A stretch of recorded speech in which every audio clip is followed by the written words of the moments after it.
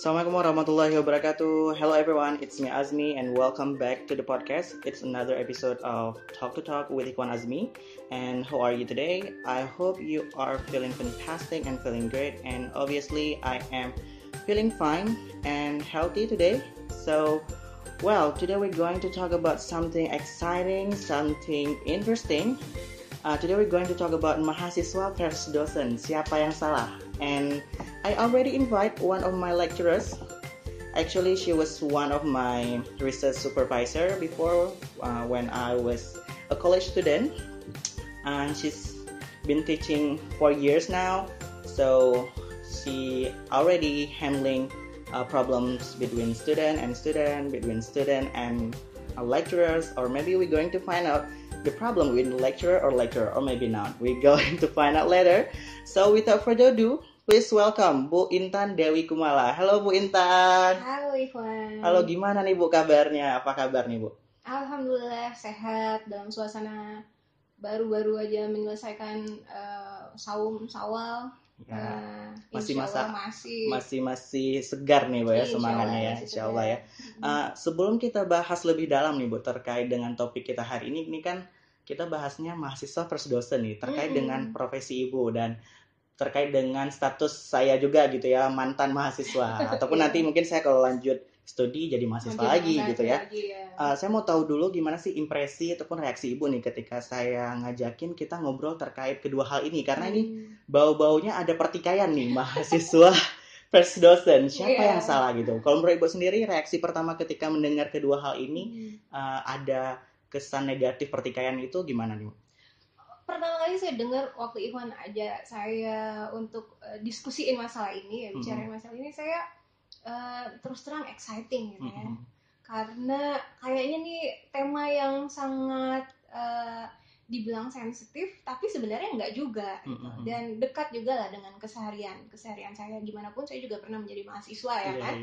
Jadi pengalaman sebagai mahasiswa, kemudian sekarang terpapar dengan mahasiswa itu sudah menjadi bagian dari kehidupan sehari-hari. Jadi sebenarnya menarik buat saya untuk bisa terlibat dalam bincang-bincang tentang siapa yang salah gitu. Siapa yang salah. Nah, kalau sesungguhnya di dalam ilmu psikologi sendiri bicara benar salah.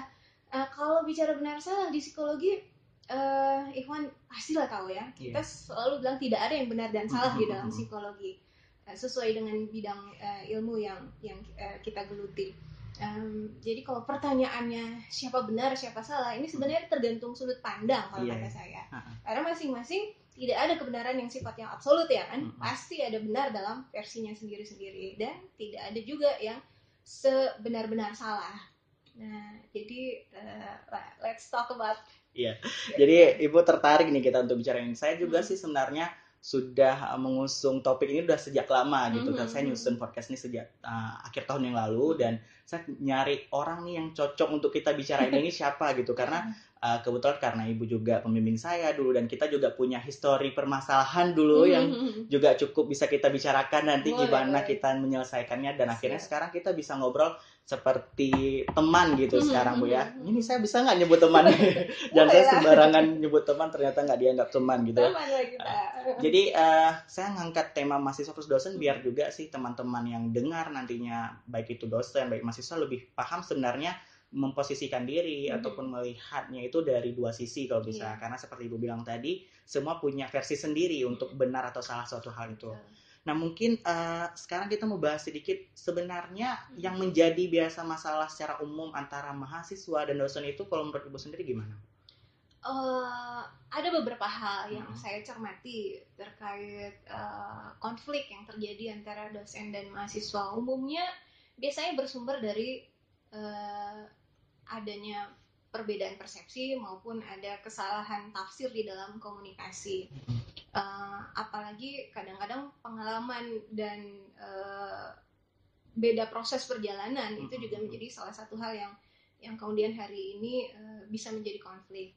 Zamannya ketika dosen-dosen itu kuliah kan dia juga mengalami proses bersama dosennya, jadi mungkin ada ekspektasi, ada harapan-harapan yang dianggap oleh beberapa dosen seharusnya dalam tanda kutip mahasiswa tahu.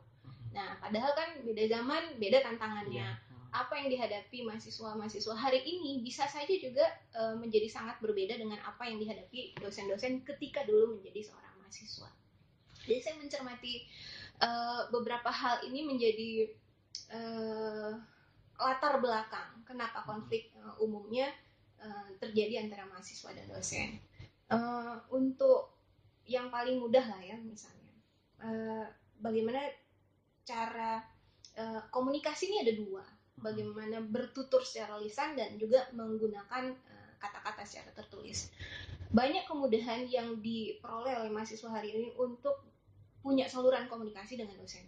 Tidak hanya lewat telepon, tapi juga bisa menggunakan media sosial. Tapi ada hal-hal yang juga perlu sebenarnya diketahui oleh mahasiswa hari ini tentang etiket dan etika. Ya, kelihatannya memang kayak hal yang sederhana, tapi ini punya impact yang besar. Mau ketemu, misalnya saya nggak tahu bilangnya kayak gimana ya. Membuka komunikasi yang dianggap cukup sopan itu seperti apa? Bagi mahasiswa mungkin itu dianggap udah yang paling sopan bagi mereka. Tapi di sisi lain ketika dosen membaca, misalnya ini tidak lewat tutur lisan, kok ada kesan seolah-olah ditentukan, mahasiswa yang menentukan, Bu, bisa ketemu nggak ya hari ini jam segini? Nah, di satu sisi itu dianggap kayak kurang etiket gitu ya, kurang kok yang nentuin kenapa mahasiswanya, bukan dosennya gitu ya. Apalagi kemudian texting itu bisa dimaknai secara berbeda karena tidak ada intonasi di dalamnya, tidak ada tanda baca di dalamnya, tafsirannya seringkali banyak negatifnya gitu ya. Dan ini juga berkaitan dengan suasana hati si penerima pesan. Kalau suasana hati si penerima pesan baik-baik saja, mungkin dia tidak akan terlalu terpengaruh. Tapi dalam suasana hati dan mungkin keadaan yang di satu sisi workload-nya juga besar gitu ya, dia menganggap bahwa ini sebuah hal yang menjadi luar biasa, ya gitu. Itu satu. Bertutur secara lisan juga. Banyak sih juga melihat dosen-dosen hari ini, beberapa dosen muda itu sudah bisa merangkul mahasiswa. Artinya kalau di psikologi juga saya belajar tidak ada gap yang cukup besar antara dosen dan mahasiswa. Saya berproses di dalam lingkungan psikologi di mana kita menyapa dosen-dosen itu sebagai kakak dan abang, gitu ya, sebagai senior. Bagaimana kita berperilaku terhadap senior? Tidak ada jurang yang terlalu besar membuat komunikasi kita ini menjadi sangat-sangat sulit. Tapi di sisi lain, dosen melihat ini menjadi sesuatu yang kebablasan. Artinya mahasiswa tidak menunjukkan respect di dalam satu sisi. Respect yang seperti apa? Saya juga tidak menganggap bahwa dosen-dosen hari ini gila hormat gitu ya.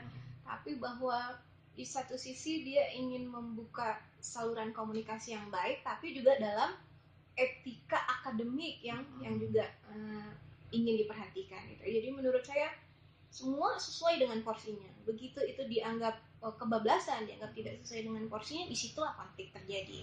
So menurut saya itu adalah hal-hal yang diantaranya yang seringkali kemudian memicu permasalahan antara mahasiswa dan dosen tadi. Gitu. Berarti ini kita ngobrol tentang berarti komunikasi tadi, cara membentuk komunikasi antara mahasiswa dan dosennya.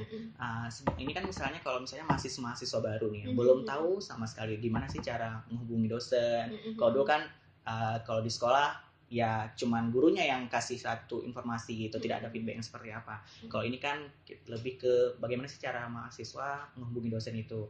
Tapi kalau seandainya mahasiswa baru nih Bu, penting nggak sih sebenarnya memang ada kan kalau misalnya ada orientasi mahasiswa baru gitu.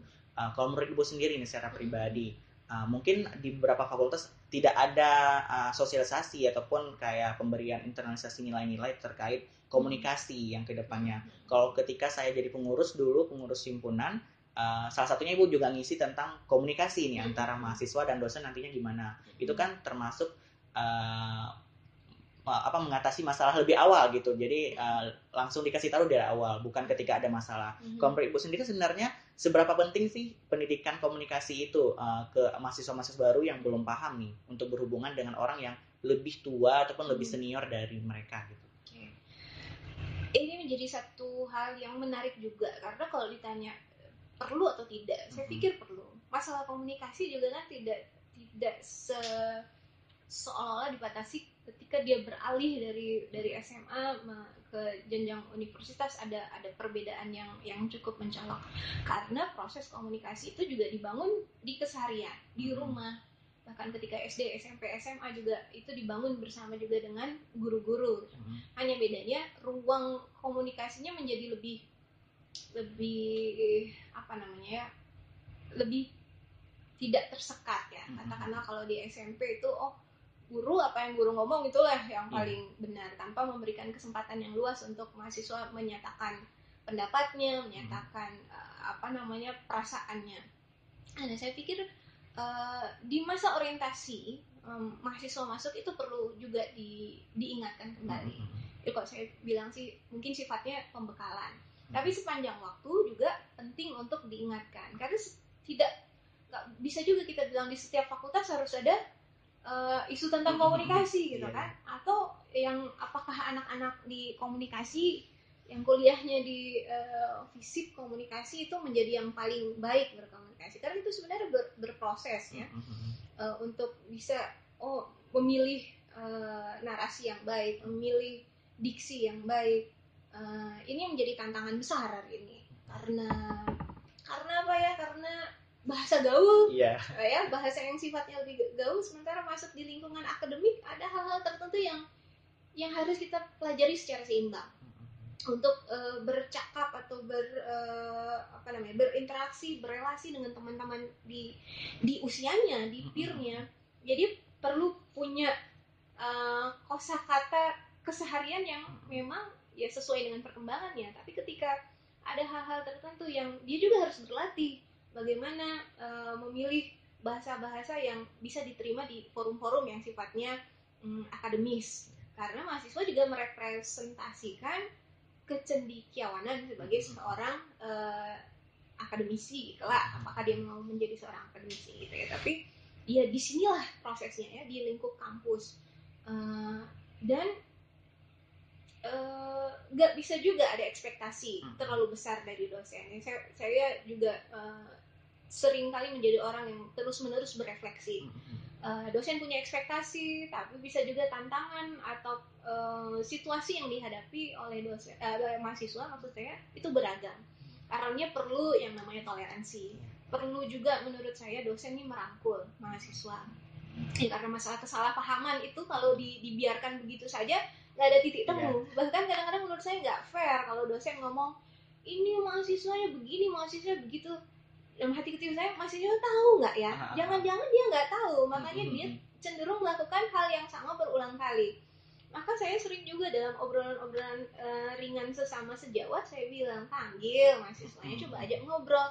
Justru kan lebih mudah kalau di psikologi ya, kita menganggap nih adik-adik kita, gitu ya, junior-junior kita, yang perlu kita bimbing, yang perlu kita rangkul. Sama seperti di psikologi kita belajar, kalau ada orang yang, atau bahkan di agama kita sendiri ya, mengajarkan kalau ada yang salah, perilaku yang salah dari ditunjukkan oleh orang lain, itu jangan terlalu dini atau terlalu cepat kita menyimpulkan orang ini nggak baik. Mungkin perilakunya belum baik atau ilmunya masih kurang, karenanya ya perlu dirangkul gitu kan, perlu dikasih tahu. Kalau nggak pernah salah, orang nggak tahu benarnya gitu. Ya, ini kan ngobrolin lagi tentang bagaimana cara merangkul nih. Kalau saya sendiri kan ini saya dari sisi mahasiswanya kan banyak kita juga sering ngobrol. Kadang kenapa kalau misalnya saya dengan ibu sendiri mudah aja ngobrolnya. Kenapa misalnya si B ngobrol sama ibu, ibu ini susah banget dihubungi, nggak dibalas dengan gini gitu. Nah, kalau menurut ibu sendiri ini terkait dengan dari sisi ibu nih. Misalnya ada dosen-dosen yang ketika dihubungi kan mahasiswa agak ragu langsung nelpon, tiba-tiba mungkin lagi ada urusan apa gitu kan. Kita coba kontak via teks dulu, kita coba kontak tapi belum direspon. Kadang pun misalnya nanti berhari-hari baru direspon. Kalau saya sendiri mungkin karena juga sudah sering mendapati dosen seperti itu, juga sudah sering melihat gimana kondisinya, sudah paham gitu, maksudnya ini pasti ada kerjaan lain, ini pasti ada ini dan karena mungkin juga saya menilainya urgensi saya tidak seurgensi pekerjaan beliau yang lainnya gitu. Ini misalnya untuk mahasiswa lain nih yang menganggap dosennya itu sengaja nih memang nggak dibalasnya chat kita, nanti dibilang kita nggak selesai tugasnya. Kalau menurut Ibu sendiri yang dosen-dosen yang maksudnya yang mungkin apakah itu memang sengaja tidak dibalas karena mahasiswanya memang juga tidak sopan, apakah memang karena banyak kerjaan yang lain gitu? Kalau menurut Ibu sendiri? It can be both kalau menurut saya. Yang pertama bisa saja ketika tidak direspon, kita perlu berefleksi. Kenapa ya nggak direspon? Apa yang salah? Apakah kata-kata saya salah? Atau timingnya? Saya misalnya texting dosen di jam 10 malam, ini nggak tepat waktunya. Atau kalau gitu saya akan teks ulang. Mohon maaf sebelumnya Ibu, mencoba mengingatkan kembali pesan saya sebelumnya. Kalau ada yang hilaf dari apa yang saya sampaikan, mohon dimaafkan. Itu yang 3 kata kunci ya yang sering kali menjadi berat buat semuanya, buat kita. Permintaan tolong, ya, maaf dan terima kasih. Saya terus-menerus juga berefleksi ya dengan apa yang saya sampaikan. Yang kadang-kadang dengan anak sendiri pun saya jadi lupa gitu ya, bahwa dengan yang usianya lebih muda pun sama kita menempatkan itu. Kita bisa mengatakan tolong, bisa meminta maaf kalau memang selaku manusia kan kita nggak luput dari yang namanya salah dan hilaf ya, dan nggak perlu malu buat saya untuk menyatakan itu, tidak perlu gengsi, dan kemudian terima kasih ya.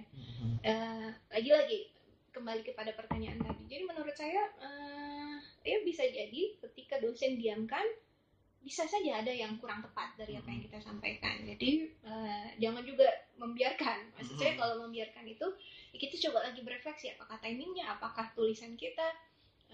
Kalau sama-sama didiamkan, ya bisa muncul tafsiran yang lain kan. Kalau kita nggak bertabayun kan, kata Ustazah Oki katanya kita ya. Jadi kan kita muncul prasangka-prasangka. Jangan-jangan dosennya ini, jangan-jangan dosennya itu. Dan itulah yang juga mengapa sampai hari ini isu yang kemudian bisa berkembang kemana-mana, karena ada yang belum terselesaikan dan kita mengembangkan pikiran-pikiran kita sendiri yang belum tentu benar, belum tentu tepat. Makanya beda gitu pendapat. Kalau misalnya saya sama Ibu, baik-baik aja. Kenapa yang si ini tidak baik-baik aja gitu? Mungkin karena itu tadi kita nggak coba untuk tanya kembali dan sama-sama diam gitu. Padahal kan maksudnya bisa jadi jumpain aja gitu, maksudnya tanya kenapa dan sebagainya. Satu lagi nih, saya ingat juga ada tipikal ya atau karakteristik yang juga menurut saya perlu ada strategi khusus dari mahasiswa untuk mulai belajar mengenal. Kita nggak bisa ekspektasi kayak Iwan bisa dengan mudahnya ngobrol dengan saya, mungkin dengan dosen yang lain tidak secair ini gitu ya. Masing-masing orang punya style ya sendiri-sendiri, dan sebagai mahasiswa inilah saya mau berbagi tips dan trik juga untuk gimana sih ngadepin dosen yang sangat konven gitu ya, sama yang udah lebih terbuka dengan mahasiswa gitu. Lebih kekinian lah. Ini harus didengar buat yang dengar podcast, ini tips dan trik dari dosennya langsung. Gimana Bu? Saya belajar juga berdasarkan pengalaman. Ya ada dosen-dosen yang memang gimana bilangnya? Ya memang besar dengan pola ajar. Pengalamannya seperti saya bilang tadi, itu berbeda dengan zamannya kita. Karena itu kita perlu kenali dan kita menyesuaikan diri. Intinya adjustment ya, menyesuaikan.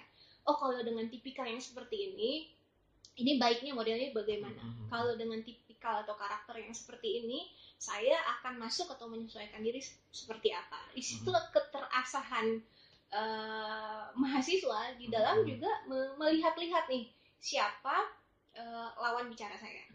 Ya sama kayak juga kita memposisikan diri kalau kita ngobrol bareng teman-teman seangkatan kita atau sebaya kita akan seperti apa. Tapi dengan orang-orang yang lebih yang secara umur lebih tua atau mungkin besar dengan pola asuh dan pemahaman yang di masanya itu adalah yang paling baik, ya memang sangat diperlukan penyesuaian itu ya. Kita nggak bisa bilang dia dong yang harus nyesuaiin zaman ini gitu.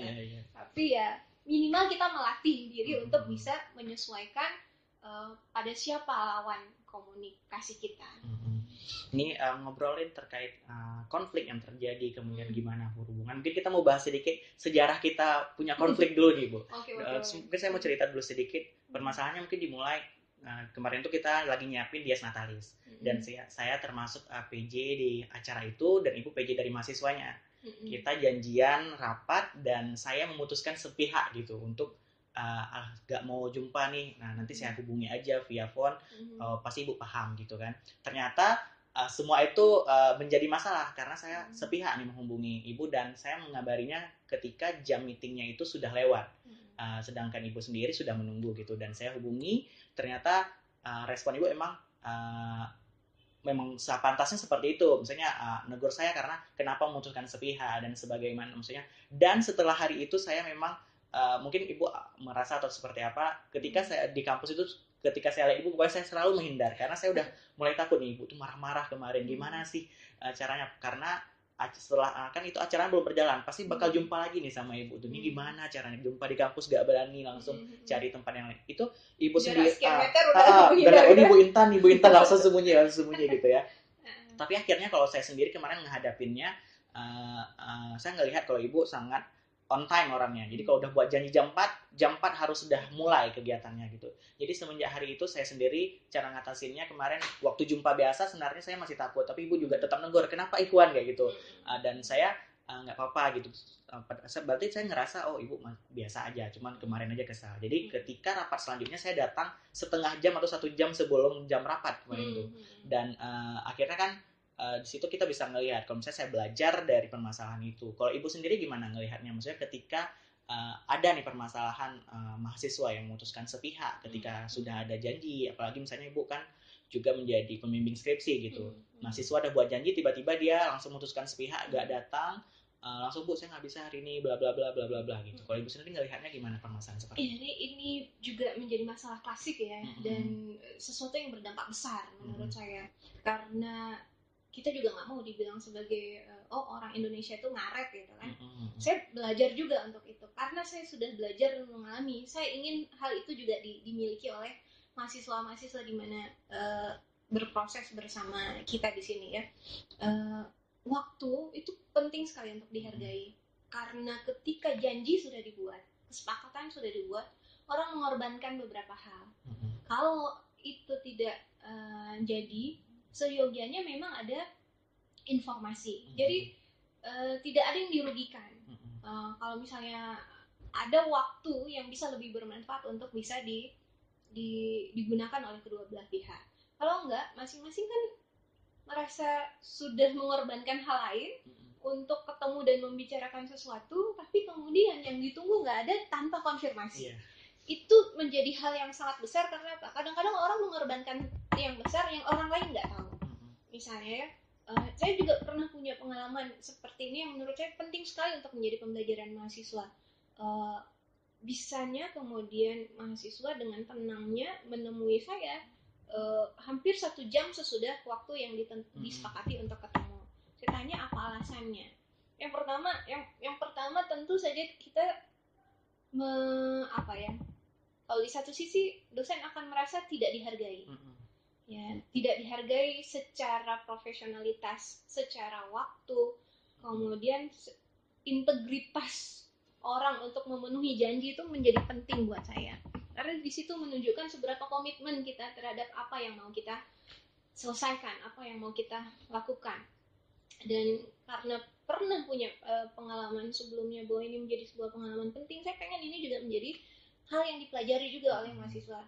Kelak dia akan berhubungan dengan orang lain, berrelasi dengan orang lain, dan itu akan menjadi nilai. Kita itu akan dinilai dari bagaimana kita menghargai waktu kita. Jadi itu menjadi penting. Kecuali ada pemberitahuan sebelumnya, ada hal-hal yang memang bisa ditolerir, kenapa itu tidak terjadi. Tapi kalau misalnya mahasiswa dengan santai nunggu, bu maaf ya, saya tadi soalnya ada wawancara kerja, what gitu ya. Kan kita bisa marah gitu. Saya sampai ingat betul ketika mahasiswa saya bilang dengan tenangnya minta maaf seolah-olah itu bukan big deal, dan dia bilang dia sedang wawancara kerja dengan salah satu organisasi. Kita nih punya link yang sangat luas. Saya bisa telepon organisasi tempat di mana dia baru diwawancarai, dan sedetik itu saya bisa putuskan rezekinya. Kalau misalnya kita punya niatan buruk gitu ya, karena kita merasa dikangkangi dalam tanda kutip oleh mahasiswa. Bisa-bisanya untuk hal yang kita bela-belain untuk kepentingan mahasiswa, tahu-tahunya kita di nomor sekian kan, hanya dengan alasan ada panggilan wawancara. Kenapa nggak konfirmasi yang pertama? Jadi kan saya bisa menggunakan waktu lebih efektif dan efisien untuk orang lain lagi atau untuk hal lain. Habis itu tadi hati-hatinya itu tadi. Kalau dalam suasana hati yang buruk, saya tahu siapa yang sedang dihadapi, hati-hati lagi. Linknya dosen ini banyak sekali. Jadi rezeki itu bisa terputus gara-gara misalnya dosennya akan track. Siapa nih yang di mewawancari, apalagi nih kok kaitannya dengan wawancara kerja kan? Taruhannya adalah saya akan bilang dia aja tidak bisa menghargai saya, apalagi nanti menghargai ketika berada di tempat kerja. Tapi tidak seperti itu ya. Saya selalu kalau udah kayak gitu istighfar, karena apa? Ya biasa setan suka membisikkan ke telinga kita macam-macam. Kemampuan, kematangan emosi dari seorang dosen itu juga menjadi penting, karena kalau enggak apalah dia setara dengan ilmu yang dimiliki oleh mahasiswanya. Kalau begitu justru kan harusnya dia punya pengalaman atau ilmu yang lebih duluan ya, lebih banyak. Harusnya tidak seperti itu. Tapi hal-hal yang semacam itu, Iwan, itu mungkin aja terjadi karena kita nggak tahu dalam kondisi apa, dalam situasi apa kita berhadapan. Jadi waktu itu menjadi sangat penting. Kedua, saya mau sampaikan juga, buat saya pribadi, kalau saya tegur atau kalau ada kesalahan yang sama, memang bagi saya penting untuk disampaikan, karena tadi lagi-lagi jangan-jangan mahasiswa nggak tahu bahwa itu salah, bahwa itu nggak tepat, bahwa itu nggak betul. Dan kalau saya marah, saya selesai hari itu. Nah, saya termasuk orang yang tidak bisa menyembunyikan perasaan, tapi tidak menyimpan dendam. Karena buat saya, ya itu udah disampaikan. Saya marah hari itu karena apa, kenapa kecewanya saya, kenapa saya sampaikan. Bisa jadi mahasiswa shock, nggak nyangka gitu kan, berondong dengan segala hal. Tapi bagi saya, mungkin nanti mahasiswa akan mengambil pelajaran tertentu dari, lain kali tidak begitu lagi. Ada hal-hal penting yang menjadi nilai tambah dari kenapa dosen marah. Pasti ada hal tertentu dalam pertimbangannya yang baik buat saya.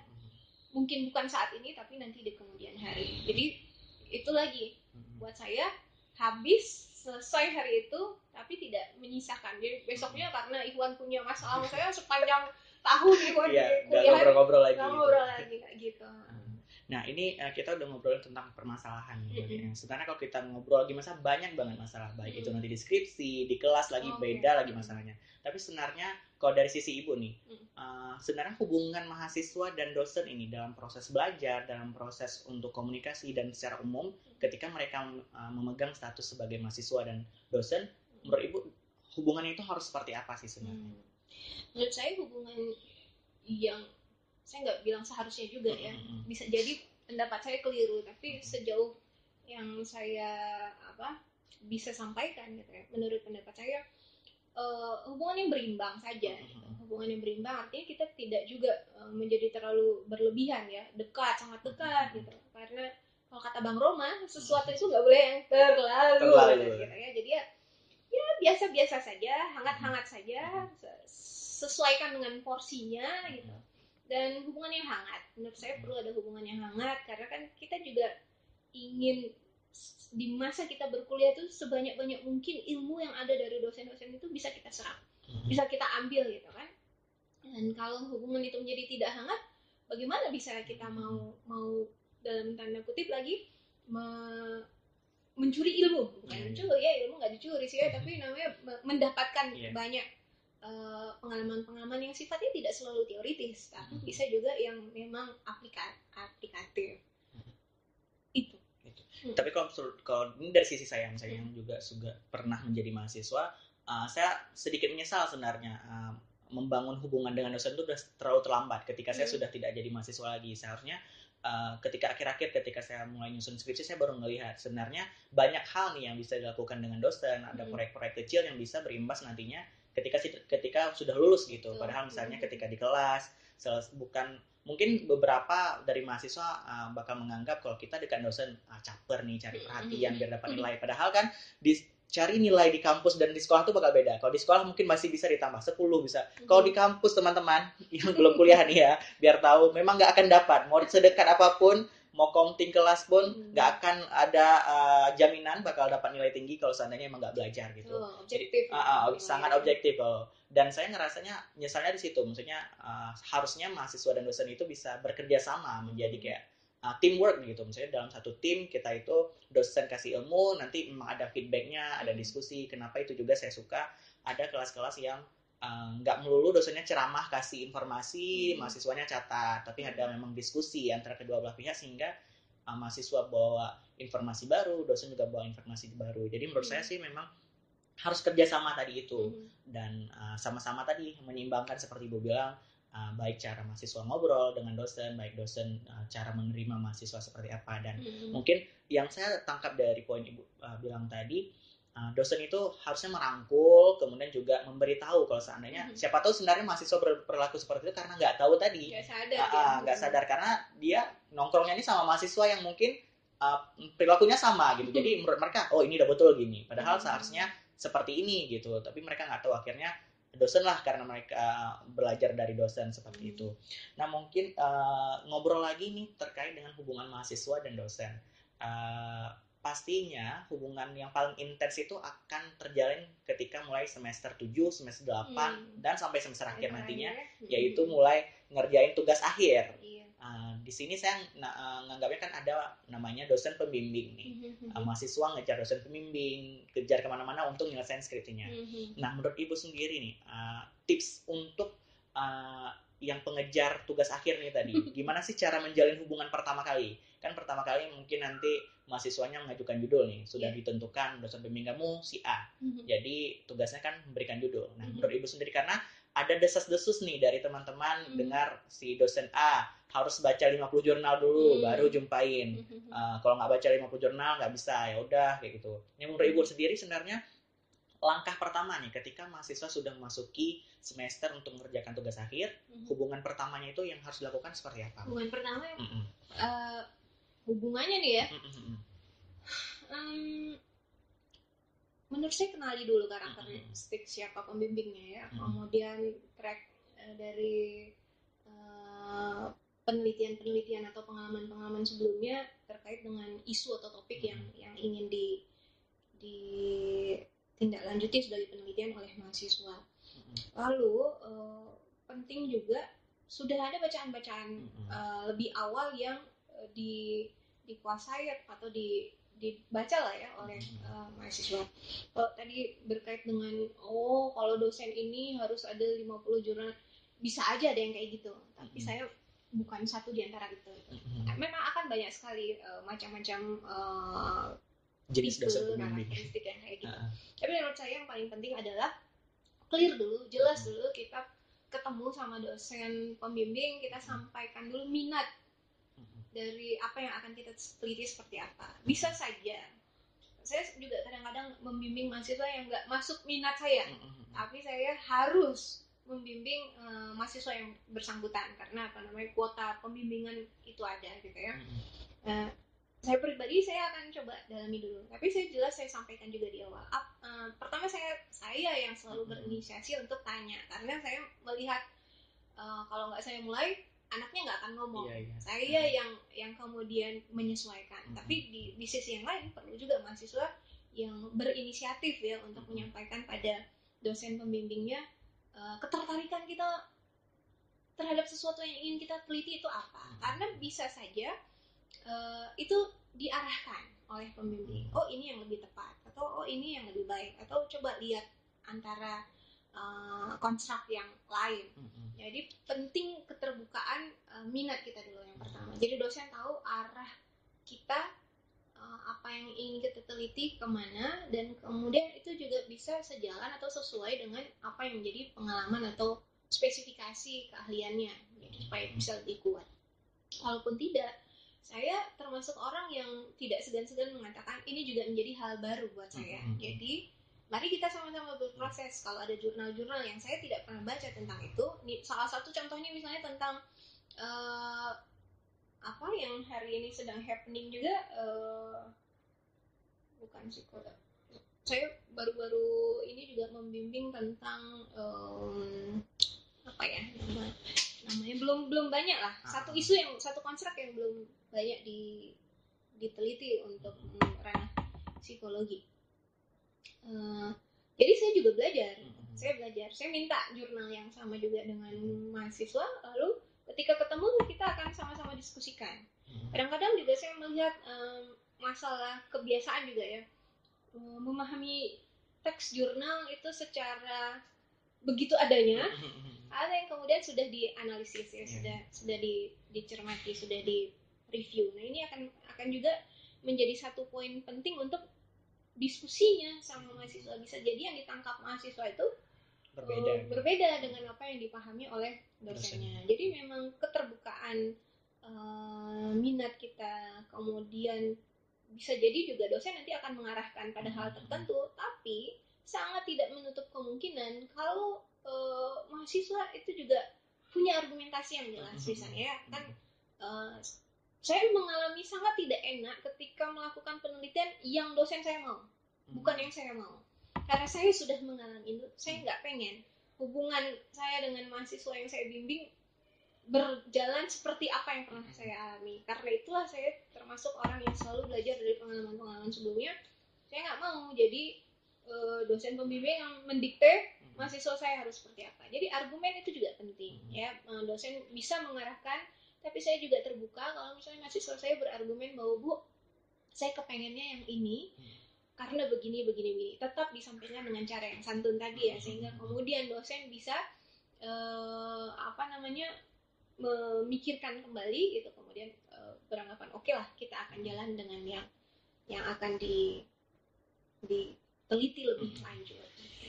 Jadi buat teman-teman nih, sebenarnya kalau misalnya buat teman-teman yang mau mengerjakan skripsi ataupun sedang stuck tidak jalan-jalan skripsinya, yang pertama yang disampaikan oleh Bu Intan tadi, keterbukaan nih, datang aja, jumpain. Cuman yang perlu diingat kondisi dan waktu yang tepat tadi, jangan ketika dosen sudah capek-capek ngajar dan sebagainya datang tanpa ada bacaan. Bu, saya mau neliti, ditanya judul nggak tahu. Ya pastinya dosennya bakal murka gitu kan, maksudnya ini udah kamu datang, saya capek-capek, kamu nggak ada persiapan. Jadi buat teman-teman nih yang bakal ngerjain skripsi, yang sedang mengerjakan skripsi tapi stuck, datang aja. Karena kalau saya sendiri sekarang nganggapnya skripsi itu bukan kompetisi, yuk kerjasama gitu istilahnya. Jadi datang aja, diskusi. Dan kenapa sebenarnya mungkin ada dosen yang langsung mengatakan kamu harus baca 50 jurnal. Sebenarnya nggak mesti 50 jurnal juga. Yang penting maksudnya ketika dia bilang, oh saya mau meneliti A dan B, pasti dosennya nanya, kenapa kamu meneliti itu? Itulah sebenarnya kenapa si dosen tadi bilang suruh baca dulu. Jadi ketika ditanya kenapa kamu meneliti ini, sudah tahu apa alasannya. Jadi jangan datang dengan tangan kosong berharap dosen akan mengarahkan gitu. Iya, gitu dosennya kita zong nih, masih nggak tahu apa-apa. Terus dosennya suruh neliti gitu kan. Jadinya kan ini udah kerjaan dosen nih jadinya, bukan tugas akhir mahasiswa lagi. Tapi disitulah dosen menjadi jembatan antara si penguji nanti dan si mahasiswanya. Jadi membimbing gitu ya. Maksudnya emang datang aja, jumpain, jangan ragu, tapi lihat lagi kondisi dan cara komunikasi yang dibangun nanti. Nah mungkin Ibu kita sudah sekitar setengah jam kita ngobrolin ya. Tidak terasa nih. Banyak sekali masalah, banyak sekali yang sudah kita bicarakan. Tapi ada nggak satu pesan terakhir nih Bu untuk teman-teman yang sedang berjuang mengerjakan tugas akhir nih Bu? Konsisten. Pertama ya, karena lembar demi lembar, meskipun sehari selembar gitu ya. Kalau dulu saya sering tulis di kutip itu, Pak Muzir pernah bilang ya, sehari selembar lama-lama selesai gitu ya. Dan istiqomah. Karena kalau lagi menulis tugas akhir, ngedengar kawan kita bilang konstruknya kok kayaknya lebih mudah, kita mau pindah judul, mau berubah judul. Apapun judul yang akan kita teliti itu pasti akan ada tantangan-tantangan tertentu. Jadi kalau udah kita tetapkan hati mau meneliti yang apa, apapun masalahnya ya harus kita hadapi aja. Kemudian jangan lupa kita juga harus buat semacam target-target kita ya. Itu akan membantu menaikkan motivasi kita kalau misalnya momentumnya udah hilang. Jadi ada saat-saatnya kita semangat banget nulis, begitu kita stuck gitu ya, kita nggak tahu, padahal harus ditanya, harus dikomunikasikan dengan dosen, coba menyelesaikan sendiri tapi nggak paham-paham juga, buntu, udah akhirnya gitu, berhenti berbulan-bulan. Berhenti berbulan-bulan. Semester depan lagi. Semester depan, waktu berjalan terus itu. Dan itu yang memang harus sering-sering juga kita diskusi dengan teman-teman yang sama-sama sedang menyusun skripsi. Jadi masalah-masalah kita itu bisa juga menjadi terselesaikan gitu ya dengan kita belajar strategi dari kawan-kawan kita juga dan saling support. Karena yang paling penting dalam menyelesaikan tugas akhir itu adalah support sistemnya, ya. Sekuat apapun kita melakukan sesuatu, ketika kita merasa letih, ketika kita merasa ingin putus asa gitu ya, ingin berhenti, padahal sedikit lagi kita menyelesaikan apa yang kita mulai gitu ya. Dan karenanya disitulah kita perlu orang-orang di sekitar kita yang memang terus menyemangati sampai kita sampai di garis finish. Yang saya tangkap dari Bu Intan tadi, yang pertama teman-teman nih buat yang mengerjain skripsi, konsisten, istiqomah, sholat jangan tinggal, doa, dan juga buat target gitu. Jadi timelinenya gitu ya Bu ya, maksudnya tahu harus ngerjain apa hari ini, hari apa. Tambahan kalau dari saya yang sudah pengalaman nih.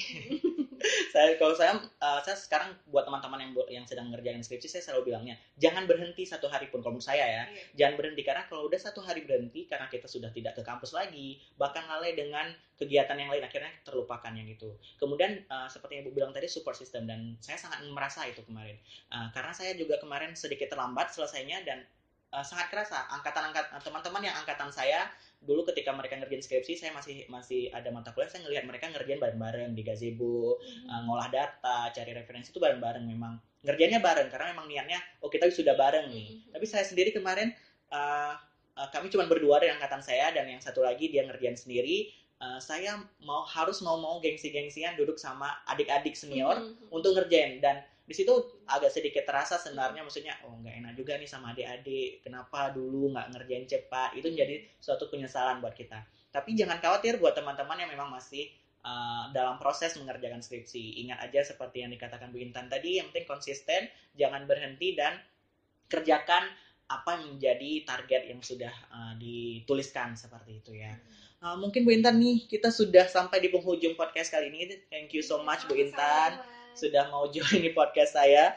Buat teman-teman yang sudah mendengarkan podcast dari awal tadi sampai terakhir sekarang, terima kasih, thank you so much.